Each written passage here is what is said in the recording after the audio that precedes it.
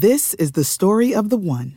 As head of maintenance at a concert hall, he knows the show must always go on. That's why he works behind the scenes, ensuring every light is working, the HVAC is humming, and his facility shines. With Grainger's supplies and solutions for every challenge he faces, plus 24/7 customer support, his venue never misses a beat.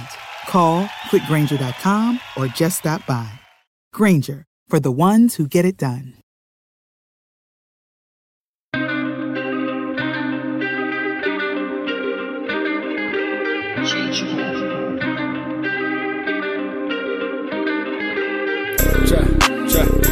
Chop it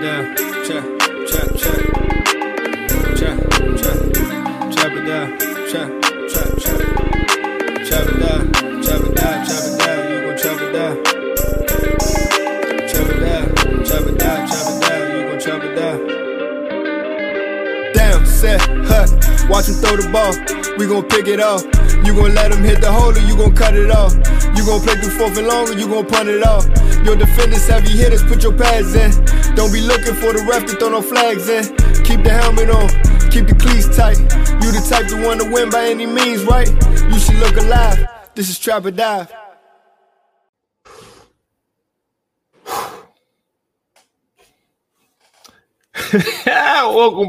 Welcome back to another episode of Trap or Die Podcast. This is the post-game recap of a 40-20 ass whooping handed down by the Chicago Bears on the Washington Commanders at home Thursday night in front of the world in a sellout crowd. Man, I seen everybody in the comments already going crazy, man, letting your frustrations out. I get it. Al too, Daniel, Monty, you know, everybody. It's a frustrating moment. Yeah, man. I don't think I would have ever seen the day.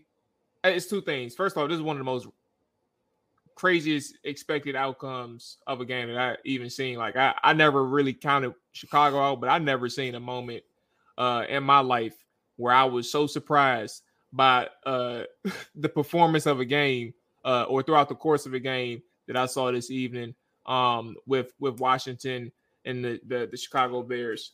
You rack up 170 something first quarter points.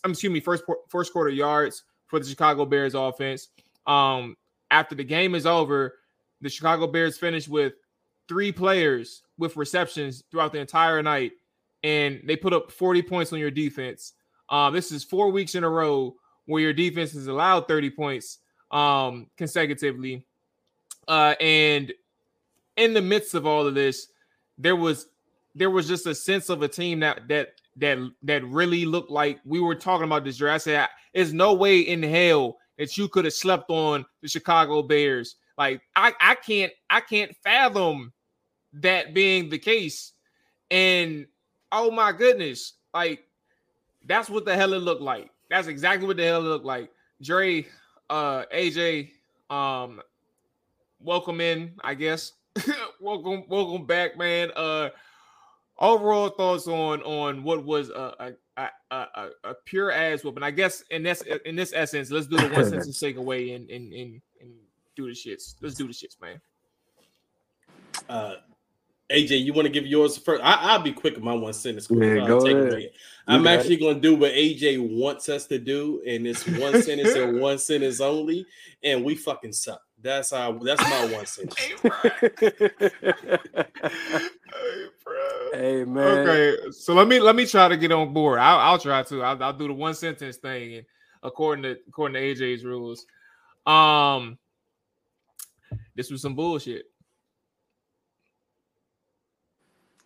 All right, I appreciate that. My one sentence is somebody gotta go. Oh, let's start with the more glaring side. I mean, everything it was bad. And with Joey Slide missing down 10 just puts the icing on the cake. He did what he could to kick the first 2, but it doesn't matter. Start with the worst side, man. This defense, bro. The way it started in this game for Washington, like you had the first two pass attempts where you knew off the first one, even though it was incomplete, right? To DJ Moore, like, oh, they got something here.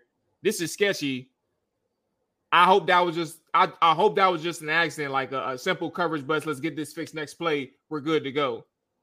But they came right back and targeted DJ Moore again, and they connect on another big play on a third down to extend their opening drive, ultimately leading to I think that was one of DJ Moore's first touchdown on that drive. Where do you even go? The gap integrity was bad. Your secondary was bad. The coaching, in terms of like how they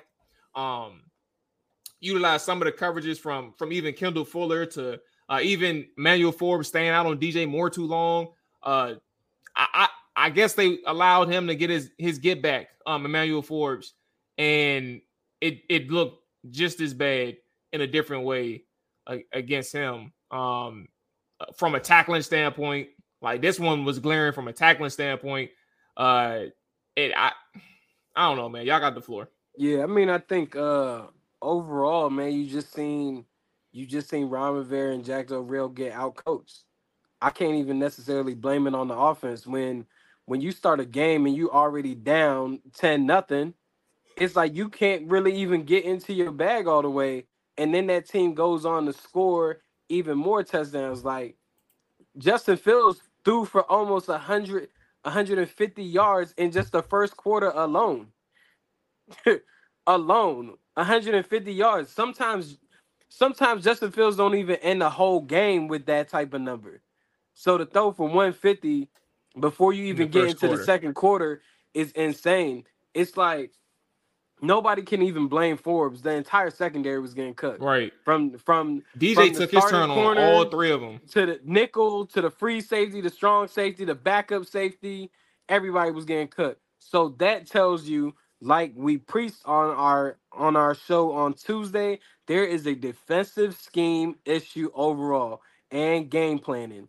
Like, I don't care what the Chicago Bears did last week against Denver. And if I'm not mistaken, the Bears played in Denver, right? Didn't they play in Denver on Sunday? No, they had the I think it was in Chicago. Yeah. Okay.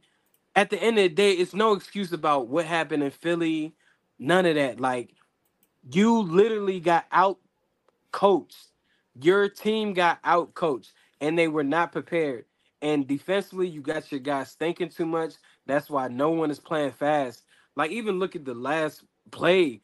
Once again, bro, you leave your corner on an island.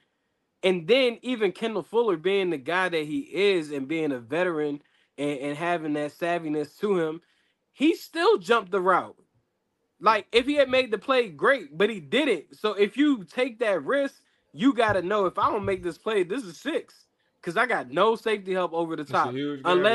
Unless he believes that he has safety help over the top, which we might not know, because how these safeties are playing is very confusing to me. Like, I don't know sometimes what their real responsibility is, but they play scared.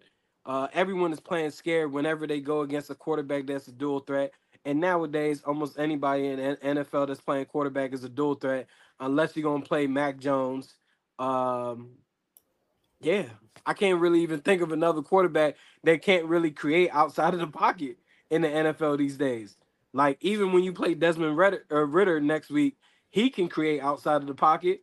So what are you going to do then? It's just very frustrating, man, because it's like Eric Bieniemy is working with all of the cards stacked up against him with a makeshift offensive line, a 5th-round quarterback, and he's still being successful on his end and being productive. Whereas you have a guy on the opposite side calling the defense in Jack Del Rio, 4th year, a bunch of investment into that defensive line, secondary, whatever you want to call it, and they can't get their shit right. For the Bears to put up 40 on you at home is insane, bro. That is insane. You're not even close to being a team worth competing. And if we're going into the 5th year possibly of Ron Rivera, there's major issues. I already know what the ownership group is thinking. It's just, for me, I don't necessarily want Eric Bieniemy to get his shot at running a team as an interim, but something got to give here. Like Jack Del Rio was bad last year for me as a defensive play caller, and now going into this year, we're into week 5. How many times has 30 points been put up on them? Three out of the Four straight. Nah, four that's out of four the straight. last 5 games. Someone got to get fired. Like I always kind of go back to this when we talk about Ron Rivera. If anyone has ever seen that series on Amazon where they followed the Carolina Panthers, they went through the same exact crap on defense. And what happened? Ron Rivera ended up taking over play calling duties. You do not want Ron Rivera calling the fucking plays for this team on defense. Someone has to go. And either that's Jack Del Rio or Ron. Someone has to go. I don't know who they would bring in to supplement Jack Del Rio as play caller. Maybe you give Ryan Kerrigan a shot or Jeff, however you say the defensive line coach, you give them a shot. But someone innovative has to come in. Jack Del Rio's scheme and game planning is outdated, and you could tell that the defense is taking on the personality of him, and they really don't even know what to do at this point. The only real highlight I could say of the game is Chase Young looks like he's that dude. Yeah, I mean, I agree with AJ, man. It starts right there with the coaching, man. I mean, you got to start with Ron, obviously. I mean, this is his, ship. He commands this ship. And they're not prepared. It's a Thursday night football game. It's no excuse for this team to come out unprepared. But this has kind of been a staple of the Jack Del Rio defenses, especially early in the season. But now it's to the point where you can't give them any more excuses. We're tired of saying we're going to wait till later in the season to play better. No, play better now. I mean, you played against Justin Fields last year. You kind of know what to expect from this offense. But they came out today and looked like they knew exactly what they wanted to do on our defense, and they dictated their will all day long. And actually, I want to say this game was actually lost in 2 places tonight. It was lost on the offensive line on offense and the defensive line on defense. And I say that because early in the game, obviously, the defensive line was getting bullied. Chicago's offensive line, which outside of Darnell Wright, I thought they struggled most of the season so far. Which is why you see the issues with Justin Fields. But then you come into this game, and these guys are having their way with the defensive line. Mainly the gaps. It's not even just so the defensive line, it's the linebackers as well. Cody Barton seems like he never hits the gaps. Like he's never there, or hitting the right gaps in a sense. So it was just a bullying of the front 7 up front the start, and then on offense, on the offensive side, Bieniemy tried to get the running game going early. And that hurt the team early because you had 2 straight 3-and-outs. And he did try to establish the running game this time. You can't blame Bieniemy for that. But the offensive line got bullied by the Bears defensive line. And the Bears defensive line, I don't even think they're, one of the better units in the NFL. But they came out and they bullied your offensive line up front when they tried to get the running game going. So that's where you lost this game early on. But Jack Del Rio just doesn't seem like he puts this team in a position to kind of make the offense uncomfortable. We didn't see that until the second half. Why did it take to the second half to kind of make adjustments? That's when you start sending your blitzes, your exotic stuff. But it's like he relies so much on this front 4 because this front 4 has the status and everything. So he wants the front 4 to go out there and win games by itself. And he waits until, the defense has already given up 20 or so points and say, all right, now I got to give these guys some help. And it's like, when do you start being the proactive group? When do you start being the proactive coaching staff? We're always too reactive. And as you see today, it was too late. They lost 3 offensive linemen during the game, bro. They lost their damn center, bro. He ain't even line up somebody over the center defensively. And that's what I'm saying. Like, why? And it's like he's still sitting back saying, well, my front 4, these guys are supposed to be those dudes. They'll eventually wreck the game plan. No, Chicago came out there and did everything they wanted to do in the first half. I was telling Maul before the show, everything Chicago did work. I think, Maul, you said they had 3 completions to receive. Three different guys caught passes the whole game. Just 3. Yeah. It doesn't matter if everything works. If everything works, you can only go to one guy. Like nothing, the Commanders could stop nothing that the Bears wanted to do offensively. At one point in the first quarter, bro, DJ Moore was on pace for 500 yards in the game, bro. He was on pace for 500 yards after the start that he had against. Well, I against got this him on my defense, fantasy team, so I had a hell of a night in my fantasy. Look at that. That's the consolation prize right there. That's the bittersweet he didn't thing won the about week this. for you, bro. Yeah. Thank you, Jack Del Rio. 10 targets, 8 receptions for him. Dre, you said a lot that rang true about this defense overall from the front line. Like, I knew it was going to be a rough day when, I don't know if you all noticed, it was probably like, I think it was the first drive, and you knew early there was like 4 or 5 seconds for Justin Fields to throw in the pocket. And I said, hold on, bro.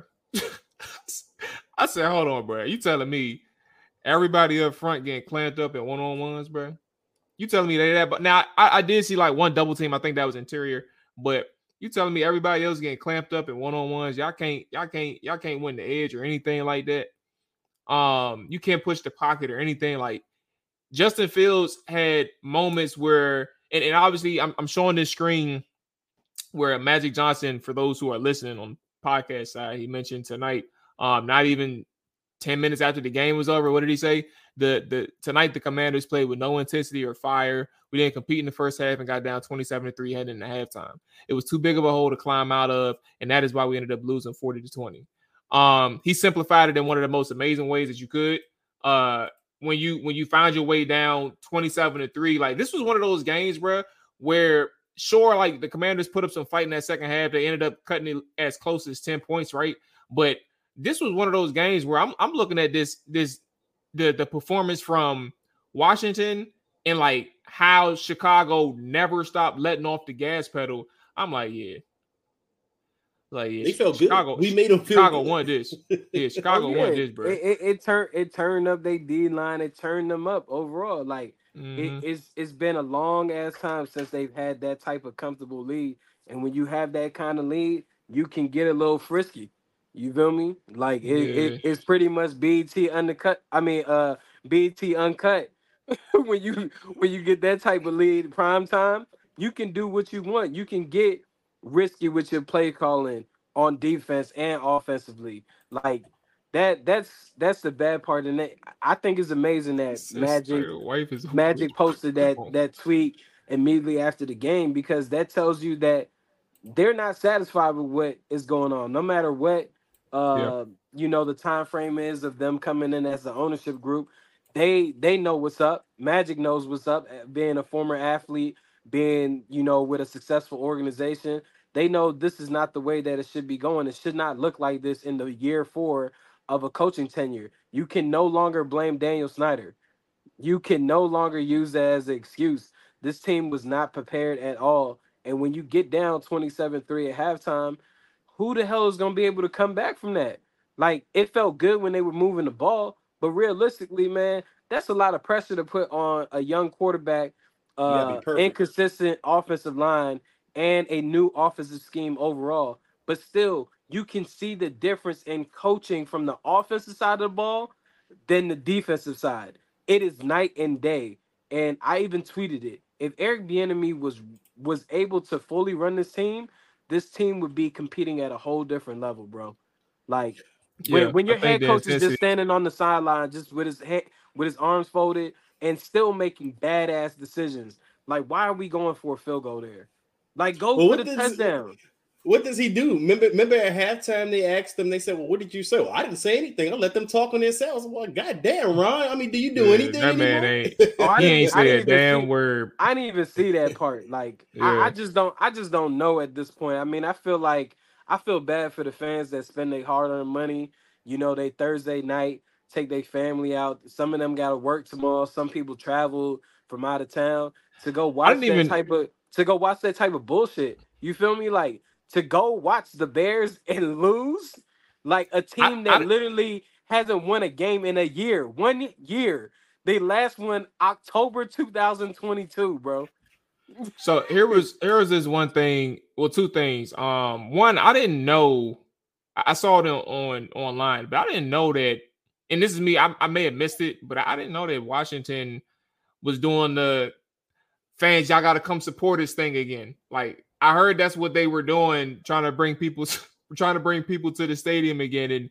And if that was the case, why am I not surprised that this was the result? Because this happens every single time that they invite the fans out there and ask them for their support, and then they come up and pull a dud like that. That's a random comment. My main comment has to do with just essentially like understanding from the standpoint of like the coaching and Bieniemy. You mentioned AJ what Bieniemy's situation looked like. He's a much more intense coach, right? And we knew that coming in, and we've seen like the tone that he's established in on the offense side of football. Like even with the what's the word? The holes that they have on the offense, like there's still a well-oiled machine in terms of like efficiency. Like like the processing is there, but they're having issues up front. I don't understand what the hell they were doing on that third down play. Just from a actual look standpoint with Terry McLaurin and Brian Robinson in the 3-point stands. Nick Gates got beat off rip in that third down. So like it wasn't much you can really see from that. But it was third and short, and you have a split back formation with Terry and Brian in the 3-point stance. I don't understand what that was trying to achieve. But overall, when you look at just let me be clear. In the post game, let me see if I can find it. Here it is. In the post game, JP Finley had asked the question to Ron, and he had asked, does having a little extra time with the Thursday game give you a chance to look at more wholesale differences than if you would in a regular week? And Rivera paused, and I do have video. Oh, it's lit. All right, bet. So here we go. Here's what Ron said post game about wholesale changes after a loss like this on a Thursday. Do I share the audio? Can I share the audio? Where is it at? Okay. Let's see. Yep. Does that give you a chance to maybe look at more wholesale differences than you would if it was a regular week? To a degree, yes. But again, we've got to go through this. And we'll take our time and we'll really look at it. Puerto Rican Jeff Fisher. Yeah, that tweet killed me. That tweet killed me. But to that point though, like when you think of what Bieniemy's doing on that side and what you think of from Del Rio and his situation, I don't like. And then on top of that, from a coaching standpoint, that's one thing. Like, how do you fix a mess like this when it's several different things going on? I don't like the gap integrity thing. We used to blame who was the dude that came with Ron Sam from Mills. Carolina. Sam Mills. We used to blame Sam Mills for these issues, but the issues are popping up again, and he's gone. So, and that's just a whole front seven thing, the linebackers and the defensive line, and that was a problem last week. That was a problem throughout the season on occasion with the defensive line and those linebackers. And then obviously the explosive plays on the back end is terrible. And tonight, players just got beat, and they all got beat by one person, which is crazy. So when you look at like how Ron responded in this question, there is no excuse for giving up 27 points in one half, in the first half at that, to the Chicago Bears. And while you can think, for even with me, like we said it on this show, and I said it on this show, me particular, I know that you can go, like when you go toe to toe with a high powered offense in the Philadelphia Eagles, I'm willing to give you leeway, knowing that like a team on the opposite end is they have playmakers, they have a ton of playmakers, they have a really good quarterback. This is a quarterback and an offense that was struggling, had a struggling offensive line throughout the entire first 4 games of the season, and you come out here, you don't generate enough pressure at first. Justin Fields is tearing your defense apart from what can appear to be simple concepts or simple coverage concepts. He's picking it apart, and there is no answer from your defense, and everybody looks lifeless. Like that is the epitome of a person who can look at more wholesale changes in a 10-day window with Washington playing a week from Sunday. That's kind of where I am, like listening to that. Like I can see Ron taking a serious effort, and obviously once one, if something does happen to the coordinator on defense and Jack, once that one domino starts to fall, the whole thing is going to start crumbling down, bro. Here's the issue that I have is it's like with Ron Rivera, when you look at his regime and you look at it as a whole, this game here just shows you that they're never going to take that next step under Ron Rivera. I'm sorry. I mean, even if they go out, they beat the Falcons next week, it doesn't make you feel good as a fan to know that this is what you do. Every week's a roller coaster under Ron Rivera. You just don't know what you're going to get from one week to the next. Like, for the most part, even the games we win is games we kind of edge out. We don't really dominate the opponents under the Ron Rivera era. But there's games where Ron Rivera's teams come out and they get the doors blown off of them. And this happened tonight against an 0-4 Chicago Bears team who lost, 14, 15 straight games dating back to last season. And then they come out and just straight up dominate you. I mean, you were never really in this game. I mean, you tried to make a valiant comeback in the second half, but you were never in it. And it just feels like you're going to see as long as Ron Rivera is the press conference, you're going to deal with these press conferences, or as long as he's the coach, you're going to deal with these press conferences where he's coming out looking like he has no answers. I mean, that's what you see just now in the clip that Maul just played. It's like Ron Rivera's teams, this is what you get. You're going to get a middling team. They're going to win some games probably that they shouldn't win. They're going to edge those games out. They're going to hover somewhere around 7, 8 to 9 wins. And that's what you see out of this team. Like, a lot of fans, before this game were coming into this saying, we got a good stretch of games coming up. We can go 5-2. I seen a lot of that coming up this week. I was like, wait a minute. Let's start, yes, we have a good opportunity. This stretch of games, these 3 stretch of games where you had the Bears, the Falcons, and the Giants coming up. You looked at this and said, maybe this is the stretch of games where you want to see if Ron Rivera's team is going to take the next step. I think this was the perfect opportunity to see. But this Bears game just showed you this is the Ron Rivera you're going to get. They're not going to come out and could start, dominating their own destiny and beating teams that, so to speak, that they should win, but we are one of these teams. That's just what we are. We are the Falcons, the Bears, even though the Bears are 0-4, this is what we are under Ron Rivera. So you're not going to just come out and easily beat these teams. I was hoping that the narrative was somehow changed, but I think this is year 4. We can finally, call the book on and say, this is the Ron Rivera teams we're going to see as long as he's here. Yeah, I mean, I thought this would be an opportunity for them to play their first complete game under Ron Rivera overall. Boy, was I wrong. I think all of us were wrong, because I think we just feel like because they've been together so long, especially on the defensive side, that they shouldn't even be in a situation like what they were in against the Bears tonight. Like, the Bears could have had maybe 1 or 2 explosive plays and scored, right? But to put up 40, bruh, if I thought the Bears was going to score even more than 20, I would have put up my life savings on FanDuel, DraftKings, Prize Picks, some. You feel me? Like, but like you said, Mo, only 3 Bear players had receptions. So I take it was DJ Moore, it was Cole Kmet, and Darnell Mooney. If you see, probably Khalil Herbert, Robert Tonyan, and Cole Kmet were the other 2. Okay, wow. So Mooney didn't even have a reception. 4 targets. It's crazy. 4 targets for Mooney. Herbert had 3 targets. St. Brown had 1 target. He couldn't hit either one of those 3, bro. But so he can. Mm-hmm. Yeah, go ahead. So at what point do you not, especially if you're going against a one-dimensional offense, why don't you bracket DJ Moore and force him to go elsewhere? Like, at some point, you have to get creative. I mean, they literally just sat back and hoped that the front 4 got to Justin Fields. And like you said, Ma, when the game started off like that, I said, boy, it's about to be a long night, because I did not think that was going to be the game plan going against Justin Fields. But why did I feel that way? I don't know. Maybe because I expect people to be smarter than what maybe we are. I wouldn't call us media pundits. You're saying it 100% media right, pundits bro. or whatever. Mm-hmm. But we know enough football. Our football IQ is pretty damn high.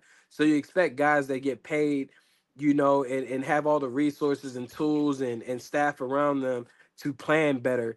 But no, we keep seeing Jack Del Rio use the same format anytime he goes against a dual threat quarterback. I've been watching Justin Fields play quarterback since his time in high school. Last year was an anomaly for him. He is not a running quarterback. He just had to do that due to circumstances. He wants to throw the ball from the pocket. That is who Justin Fields is. Like, he's always been that his entire life being a quarterback. Why, if anything, I'd rather Justin Fields had beat them with his legs versus in the air. Like, to have DJ Moore looking like he was Stephon Diggs tonight was insane. Like, not saying DJ Moore's a bum, but But he he literally pretty good. dogged them. And Yeah. then now you add more controversy on top of the loss. You done bench your first round pick. He's legit the only player from your entire 2023 draft That's class even even playing. playing. That's playing. You got guys that are inactive. You got guys that are not getting no reps at all. Your second round pick is only on special teams. He missed the tackle on special teams. Now you bench Emmanuel Forbes and make it seem like he's the guy, the reason why things is falling apart in the secondary. When legit the whole secondary probably should have got best due to this game. And to that point, Brad, like it's so crazy that the week that you bench Forbes is the week short that he undoubtedly he had his issues. Like those missed tackles is the thing that was one of my glaring things when I saw that on his college tape was like he can overcome some of those technique issues, but teams ain't going to stop testing him in the run game or with bigger body receivers. And with DJ Moore in an instance where you have to tackle him head up after you try to deflect the pass, can't get it, but now you got to try and bring him down, and you give a little effort, very little effort at that. And then you got Herbert in the middle of a defense getting to the second and third level, and it looks like you intentionally whiffed the tackle so you don't have to go up on him head first. Like, I'm like, that is one thing. But to AJ's point, he had a bad night. But when you bench him, it was for coverage issues and for his inability to tackle. Then you're looking at the other cornerbacks to sit here and say, like, I hope they make a play. Danny Johnson got beat his first rep out there against DJ Moore, and it was overthrown. Then you had Kendall Fuller and Benjamin St-Juste, who were cool with, like, it is what it is, but we're having issues from the very first drive, from the very first three plays of the series, where it's like, oh my goodness, like he's finna cook. He gonna make every single person in this secondary sign the football. Like, that's how bad it was, and like Forbes is definitely going to be a major controversy for you for the rest of this week because you decided to bench him. And I'm not saying he didn't deserve to get benched. Like, if you can't be out on the field in terms of coverage or making plays after the catch, like, we can't trust you out there right now. But your whole defense had a terrible performance, bro. 40 points is inexcusable. But Ma, what was even weird is you benched Forbes and you didn't move Ben back outside. You put Danny You put him back in nickel. And Danny is not a good outside corner. Like, if anything, he's sufficient enough at nickel. But outside, you might as well put Stevie Wonder out there to guard whoever the wide receiver is. Like, so that's where I'm just like puzzled. I really don't know what's going on, bro. Like, I don't even know who the DB coach is anymore now that Chris Harris is gone. But like, something is completely off with that secondary. I don't think that the guys as a unit have an issue communicating, because those guys, I've been around them. They're fairly close with each other. I think that they are thinking way too much, and that a lot of responsibilities and roles and keys are being put on them because everyone was getting dogged. No matter where you look, from the Cam Curls to the Ben St-Juste to the Fuller to Percy Butler to Defoe, whether they were playing man, whether they were playing zone, especially the zone, they were getting dogged. Everyone was getting dogged tonight. Like, there was a couple calls that should have happened even on Ben's side that didn't get called. But everyone got their fair dosage of shit tonight. And to make Emmanuel Forbes kind of the scapegoat is just me looking back, and it just shows me that Ron Rivera doesn't know how to keep himself out of creating storylines. Because now that's going to continue for the rest of the season, and especially this week, because now not only did you lose, but your first round pick, you bench him, make him the scapegoat, and you legit have nobody else out of your 2023 draft class that's playing any snaps, possibly. But and it's funny that AJ mentions the Forbes being a scapegoat because, like you said, nothing changed when Forbes went on the bench. It wasn't like when you went on the bench, everything got better. Because like Maul said, Danny Johnson got beat the first play he came in the damn game. I mean, obviously it was just incomplete. But I mean, it was still the same coverages. You were still expecting, DJ Moore to get stopped by one guy. I mean, it's nothing changed schematically, so to speak. The only thing that really changed in that whole second half was they were like, now we're going to start the, blitz a little bit more and not just rely on a 4-man pass rush. But when do you, like I said, as a team come out there and say, we are going to be proactive in this game? And that's the thing we just do not see with this coaching staff. Everything with them is a wait and see, and we will react and adjust accordingly. So they think, but the Bears blew the damn doors off, and you never really had a chance to come back in this game. Justin Fields, according to NFL research and Next Gen Stats, is the first player to throw a short, intermediate, and deep passing touchdown in multiple games this season. Justin Fields, they classify short at 0 to 9 yards, intermediate 10 to 19, obviously deep 20 plus. He did it again. He did it before in week 4, and only other players with one type of game this season like that is Jared Goff and Kirk Cousins. So shout out to Fields, a person who has been struggling at quarterback, and I don't really have too much faith in. But it's so crazy for my own karma that I have no faith in this quarterback, and he dots up the Commanders defense where I gotta watch that shit prime time.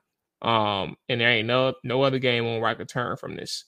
That's a very sombering sense of reality for myself. Leno, man. Charles Leno mentioned post-game. Where did the quote go? Did I retweet it? I think I retweeted it.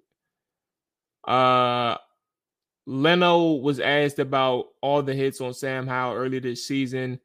Sam Howell tonight was sacked 5 times for 29 yards. And then he got hit quite a few times when he tried to dump it off, got rid of it, and things like that.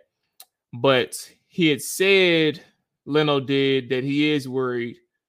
Says he was surprised that they kept calling pass plays late when the game was decided. What did you all think? What did you all think about their decision to keep passing it before the end of the first half too, when there was no possible way for them to get in end zone or even close enough to kick a field goal? Like, what did y'all think about some of these decisions from the past game, but also offensively, just seeing? I mean, at the end of the day, when you're down 27-3 that quickly, that is it, for the most part, is out of your control. But you go 3 and out 2 times, and then you have a pick on your third drive that contributes to the slide that was tonight. What do you think about kind of how this offense performed? You mentioned Dre, which I agree with up front. You wasn't really establishing anything in the ground game in terms of like getting traction from your offensive linemen, getting the defenders off the ball. Chicago Bears came ready to play up front. But they're saying like there was just nothing clicking there for the first few drives. And that's kind of to the point, and the reason why I bring it up, that's kind of to the point of what we mentioned with the consistency. Like 3, Arizona, Denver, obviously Buffalo, and then 4 out of your 5 games to start the season, you've had like terribly slow starts. And it's contributed to like the culmination of a bad defense, and a team who can't stop giving up explosive plays, and an offense who is struggling to keep up with, frankly, the other team that can put up points with ease on these guys. Yeah, I mean, just hold on. What was the question you just asked about? What the running game? No, yeah. So the running game.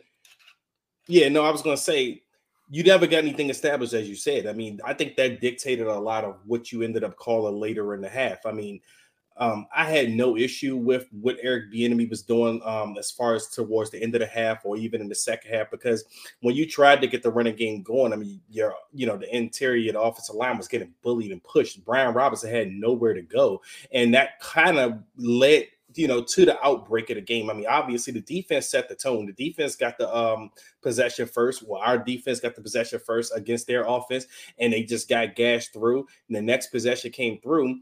You went 3 and out, and 2 of those plays were run plays that really went nowhere and pretty much snuffed the drive. The second drive, I believe the same thing happened. You tried to get the run going again, and it got stuffed again. And next thing you know, you're down 17-0. So at this point, you're playing desperation football. It wasn't like the previous games in the season that I kind of got on Eric Bieniemy a little bit about, and that he didn't establish the run. In those games, I felt like the run worked a little bit when you did try it. The little bit of times you tried it, it worked, and then you got away from it and you never really got back to it. But this game, I felt like Eric Bieniemy tried. I couldn't get on him. I couldn't be upset with him because he tried, and it was one of the reasons that kind of led to what you had seen throughout the game. Like that, along with what the defense was doing, got you off to that slow start. So, Eric Bieniemy was playing situational football tonight. I mean, it was nothing much, you could do but just go out there and just let Sam Howell throw the ball because you were down by so many points. The passing game started working in the second half. I mean, but you pretty much had to keep passing because you never really got within a good striking distance where you felt comfortable you could start getting a run established. And if you did, you didn't really have that confidence that you were going to get it going. It could have been a situation where you get Brian Robinson the ball while you have this momentum in the passing game and you get stuffed again. And then next thing you know, you're back at square one. So again, I didn't really have an issue, so to speak, with the play calling. Execution was the issue today. Execution was more so. To be clear, I'm asking. Yeah, it wasn't a coordinator painting picture thing. Just the inability to get anything going. Right. Just contributing to that slide. And I guess you kind of married the differences in like terms of like how they were slow in previous weeks as well. So I get it. But yeah, just for whatever reason, they just can't get out their own way. Whether it be like you mentioned, execution this week. And just generally like the style of like the whole Brian Robinson thing, trying to run the ball, all this other stuff. But yeah, it's AJ, you got any thoughts on just in terms of how the offense performed, whether it be first half, whole game, whatever? I mean, how the first half started off for them, of course, like what it was like 2 or 3 and outs. You Yes. want them to start a bit faster, but it's understandable. You feel me? Like we all know one of the main issues that Sam Howell has is going through progressions and reading the field. And against this particular team in this defense, they have like more so an old school approach, and they're gonna play a lot of Tampa too. But what they did was they also switched up some things and confused Sam Howell. Later on in the game, Eric Bieniemy was able to adjust, but overall, you knew he was going to struggle early in the passing game, trying to take things short. But when a team gets up and has that momentum, and they go up 10-0, and then it becomes 17-0, or either 17-3, whatever it was, it's like it changes everything that you plan to do for the rest of the game. Honestly, like you may want to develop the run a little bit more, but now you're having to play catch up once again. It's like it's very hard for Eric Bieniemy to get into a true groove offensively when he keeps having to call plays being down by multiple touchdowns. You feel me? Like it's only one game that they truly have had a lead on, and that was last week against the Eagles. But outside of that, every game they've had to try to fight to come back and put themselves in position to win. And it's hard to get a true rhythm with what you want to do overall. But I mean, I didn't really have that much of a problem with the offense. You feel me? Like when it's 27-3 at halftime, that's the last thing I'm really concerned about is the offense. I felt like, everyone was trying their best to push forward and make plays happen. I mean, that's where you get like a Logan Thomas probably not just going down trying to gain extra yards as if he was Bo Jackson and he was going to break through all of that and still score. You get when you stay up that long, you're at a high risk trouble of getting the ball punched out. So and it's so crazy. I was just about to tweet it because the play before he did that. So I was like, yeah, they're definitely going to punch out this ball. And that's exactly what happened. He was never comfortable if you watched him on that catch, though. It looked like he was struggling to grab possession of that the whole time. I knew he was going to fumble that. Yeah. So then you have another play where Sam Howell looks off to the left, but you knew immediately he was going right. He was going to come back to the middle of the field, and corner jumped right in front of it. Tampa 2. You feel me? So they missed another deep shot to Diami Brown. The I don't De'Ami really Brown know. one was rough. I don't really know who to blame on that one all the way. I felt like I Sam. thought De'Ami could have made a play on that one. Maybe I guess outstretched, die for it. to keep it a I buck. think it caught him off guard, bro. To keep it a If that buck, makes sense. I think Diami Brown is so trash, bro. Like that, I don't even be thinking he's gonna make plays, but he's been schemed up to be in position to score at least 3 to 4 touchdowns this season, and it has not happened. For whatever the case is, it's not happened. He worked out with Sam Howell in the offseason. They got their report from college. It does not matter, bro. It has not happened. You even seen Jameson. You seen Crowder get some reps today at wide receiver. That was Pringle was interesting. in Pringle more. was out there. Yeah, so it's like I don't really know what's going on there, bro. But at the end of the day, I'm not really gonna be down on Eric Bieniemy once again. But also, what was going on with Terry though? Because I don't know. Because I remember a moment. I think it was either a beat report or they said it on the program. Terry hadn't been out there for like 2 or 3 straight plays, and the moment one time Terry tried to go out there, and the coach pulled him back to the sideline too.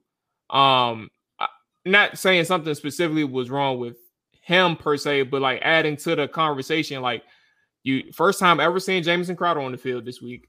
Byron got a couple of or plenty of snaps, I guess, toward that tail end of the game.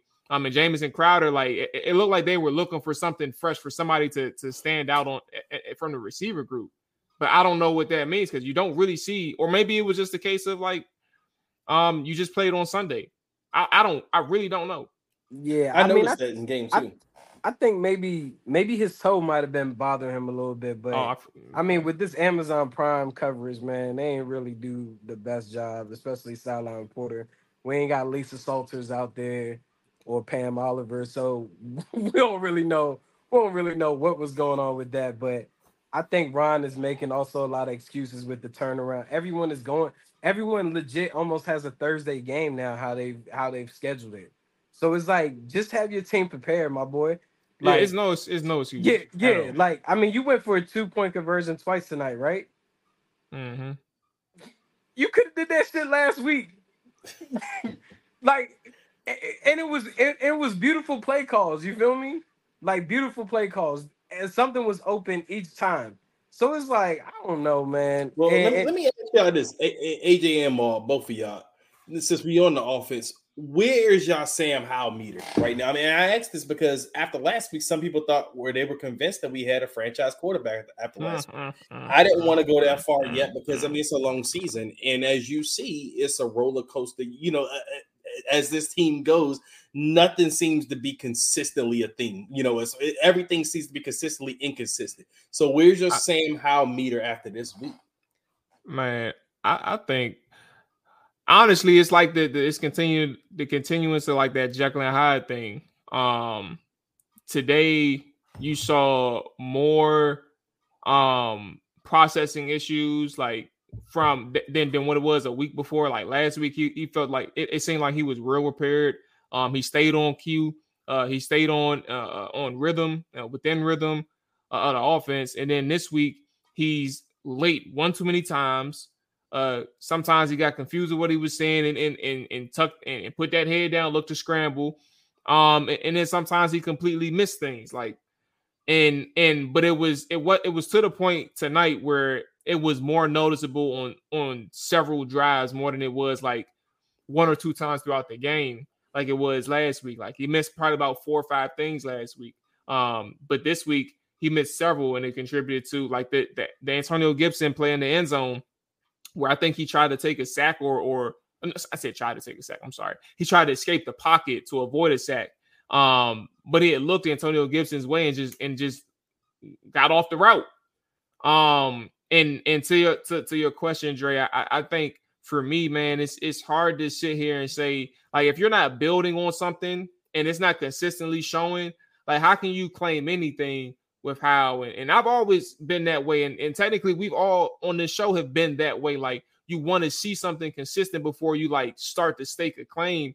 And 5 games in or 6 games into his NFL career now, like you see good, but like the pop-ups of the negatives is like, how can you just now his arm talent is crazy. Like he had moments where he was dotting them up in that second half, especially when the offense got the turn on. I think it was like two straight drives with points. And that was really good. So you hope to see like he continues to grow, but like there isn't like these moments of inconsistencies and like these bad processing moments. It's like, can you overcome that? And I can't say for sure right now that he's shown that he's able to. I got to see it more. Yeah, I mean, I think when it comes to Sam Howell, for me, man, I'm good. I'm good off of it. I mean, if people want me to keep it real, like at the end of the day, you are who you are. The same thing like we do with Jack Del Rio, we did with Carson Wentz, whatever. I just don't see those things changing in Sam Howell's game. Like but I think that's fair though. Like if that's how you feel, like if you don't feel like it's changing, then you can definitely make that. Yeah, because I just feel like even if I have to look just forward to the draft class of next year, quarterback wise, like there's better guys coming out of college next year that can do those things, that can process the field and the game much better. Like when I have a guy who's literally stepping into sacks, it's like, or not seeing reads or not even seeing blitzers pre-snap. It's like you're not picking up everything of the game. And that's not to say that this guy can't play quarterback, whatever. He's a solid number 2 in this league. Like, fortunately for Washington, they drafted him 5th round. So whoever they bring in at quarterback next year, he'll be around in case something happens. You feel me? And you won't have to pay a backup like Jacoby Brissett $10 million. But for me, I'm out on Sam Howell. I never really bought in. I feel like he had a solid game last week against the Eagles, but for me, he's not the quarterback that this team needs going forward. You need somebody better. You need someone that's a much better processor of the game, and also someone that can truly escape pressure when need be. I think that too many times he tries to play hero ball, and yeah, he kind of limits what Eric Bieniemy can do due to the fact of the processor issue. So it's like that's where you have to give Eric Bieniemy even more credit, because it's like he's working with so many limitations and still making do. It's like you put him in a kitchen and told him to cook lasagna, but only gave him ground beef.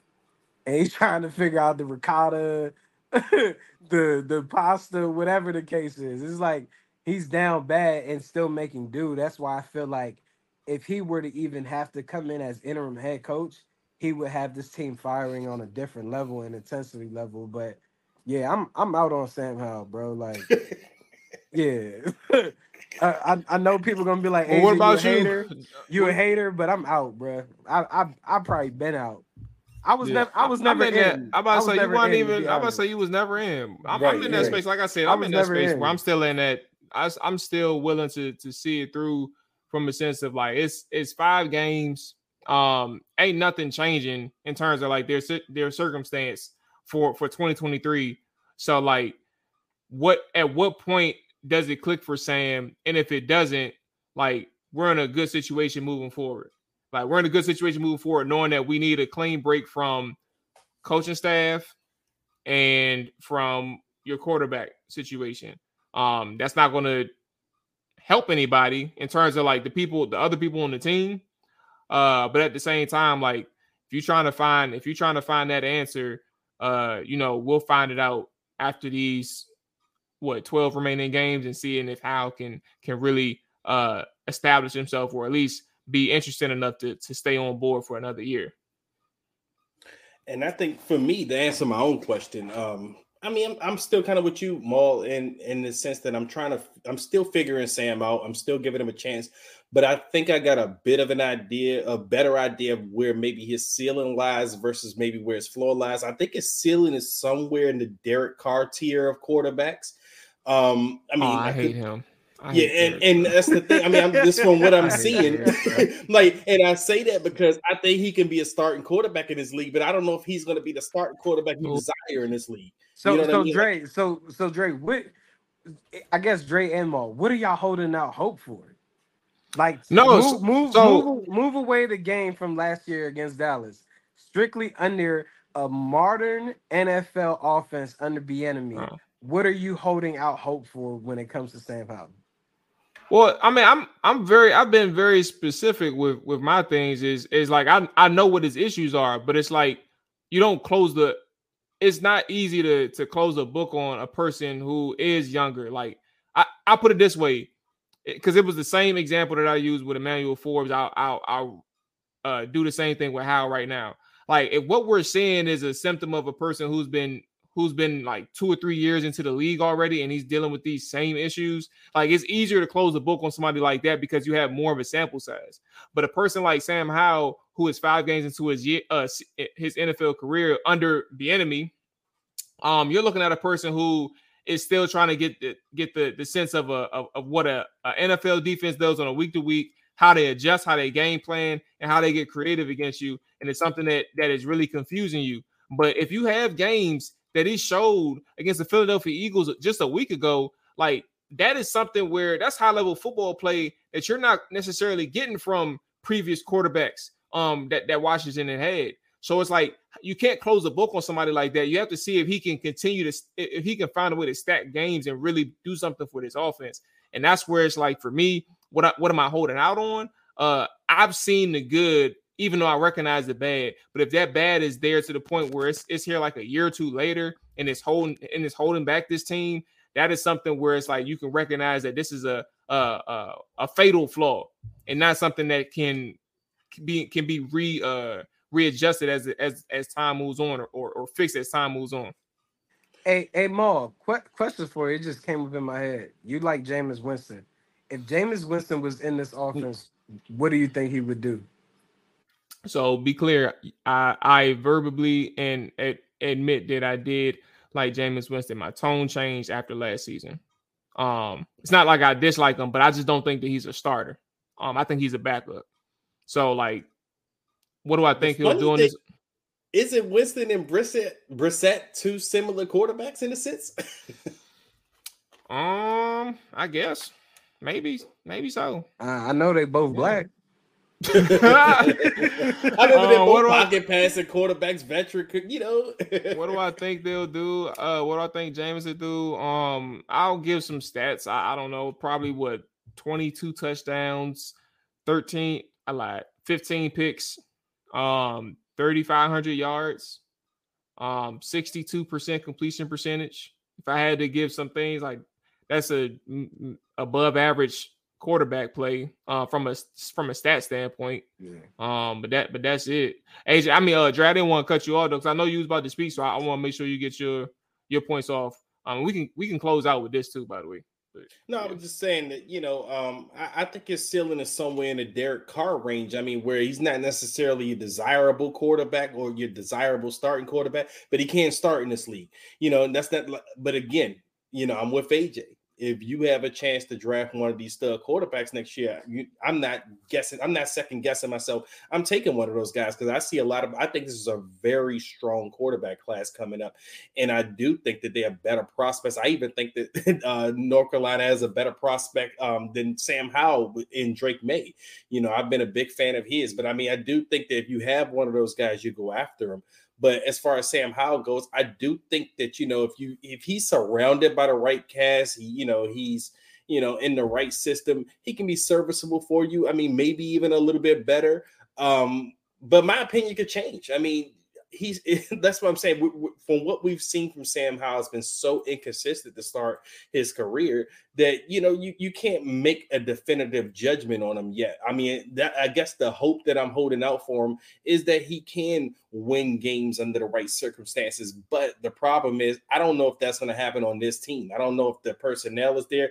And right now, if you ask me tonight, the coaching's not there. So I don't think you may see Sam Howell's full potential. But at the same time, you like some of the things he puts out there, like his arm talent. But then Jeff George had arm talent. I mean, there's plenty of guys that has arm talent, but can you play the position on a consistent basis at a high level? And we haven't seen that from Sam Howell. So that's where you have the reservations about him. So right now, hey, I'm with Maul on this. Like, I'm still waiting to see certain things. But, hey, if something better comes along after this year, hey, you jump on it.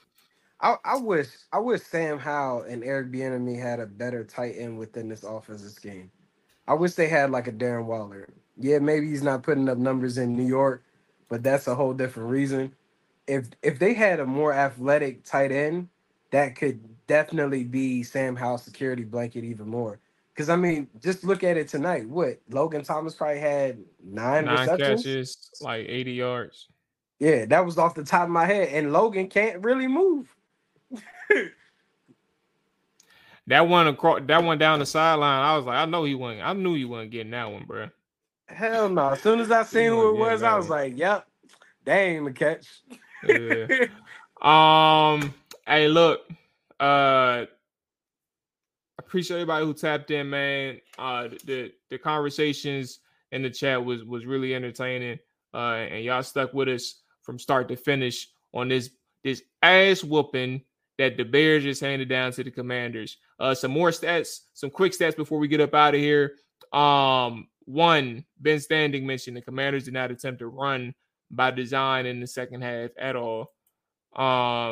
Defensively, the Commanders allowed plays of 58, 56, 39, 34, 32, 23. And if you think I'm done, I ain't done yet. 20 yards tonight. That's a total of what? 1, 2, 3, 4, 5, 6, 7 explosive plays from the defense. They also gave up points on Chicago's first 5 drives, which resulted in a touchdown, a field goal, a touchdown, a field goal, and then a touchdown. So we got a lot of things to think about moving forward, and hopefully we see some immediate responses from the head coach in charge here at Washington. Whatever that response is, I hope we see some actionable items. Man, I know. I know. Yeah, I mean, if he ain't released the long snapper, he damn sure ain't about to fire Jack Del Rio. Jack Del Rio's gonna have to resign. Hopefully, if he still got an active Twitter account, I want all of you guys to spam that shit and make sure that you guys pressure him enough to deactivate his account or resign. Because I don't think he Ron Rivera is not going to fire him. But hey, look, I will say this though: that Magic Johnson tweet, you don't, as a coach or anybody involved with the organization, you don't want to see ownership tweeting anything like that. That is not something you want to see. They are officially on notice. I don't know how long it is, but they are officially on notice. And one thing about this, bro, like the one thing I always appreciate about Magic, he did this with the Dodgers, he did this with the Lakers. Like he gonna talk during a game, he gonna talk after a game, and he ain't never hold his fingers and prevent himself from hitting that tweet button or hitting send on that tweet. So for him to talk the way in which they did, and you say that a team that you oversee from or you have a part or an ear to Josh Harris, and you say that they played with no intensity or fire. If he noticed that, who else you think noticed it? Well, Josh Harris needs to watch himself because the fan base is watching him. And I've seen a couple of tweets tonight where they already pissed with him, talking about he's drunk out of his mind every time they see him. Look, man, he just got the team, bro. It ain't like he ain't got the right people around him. This is still Dan Snyder's mess. I mean, as much as we could talk about Ron Rivera is Dan Snyder's. Yeah, he's still the Dan Snyder snitch. You know? Stench. Yeah. All right, that's gonna wrap it up for us, though. Dre, AJ, we're gonna lock in, man. Y'all boys be safe. Everybody else, hey, look, it is a loss. It's a beat down. At the end of the day, bro, we still up here, man. So, look, enjoy your weekend. Y'all stay safe. Enjoy the game Sunday, fellas. We out here. Peace. Damn. Said, watch him throw the ball. We gon' pick it off. You gon' let him hit the hole or you gon' cut it off. You gon' play through fourth and long or you gon' punt it off. Your defenders, heavy hitters, put your pads in. Don't be looking for the ref to throw no flags in. Keep the helmet on, keep the cleats tight. You the type to want to win by any means, right? You should look alive. This is Trap or Dive.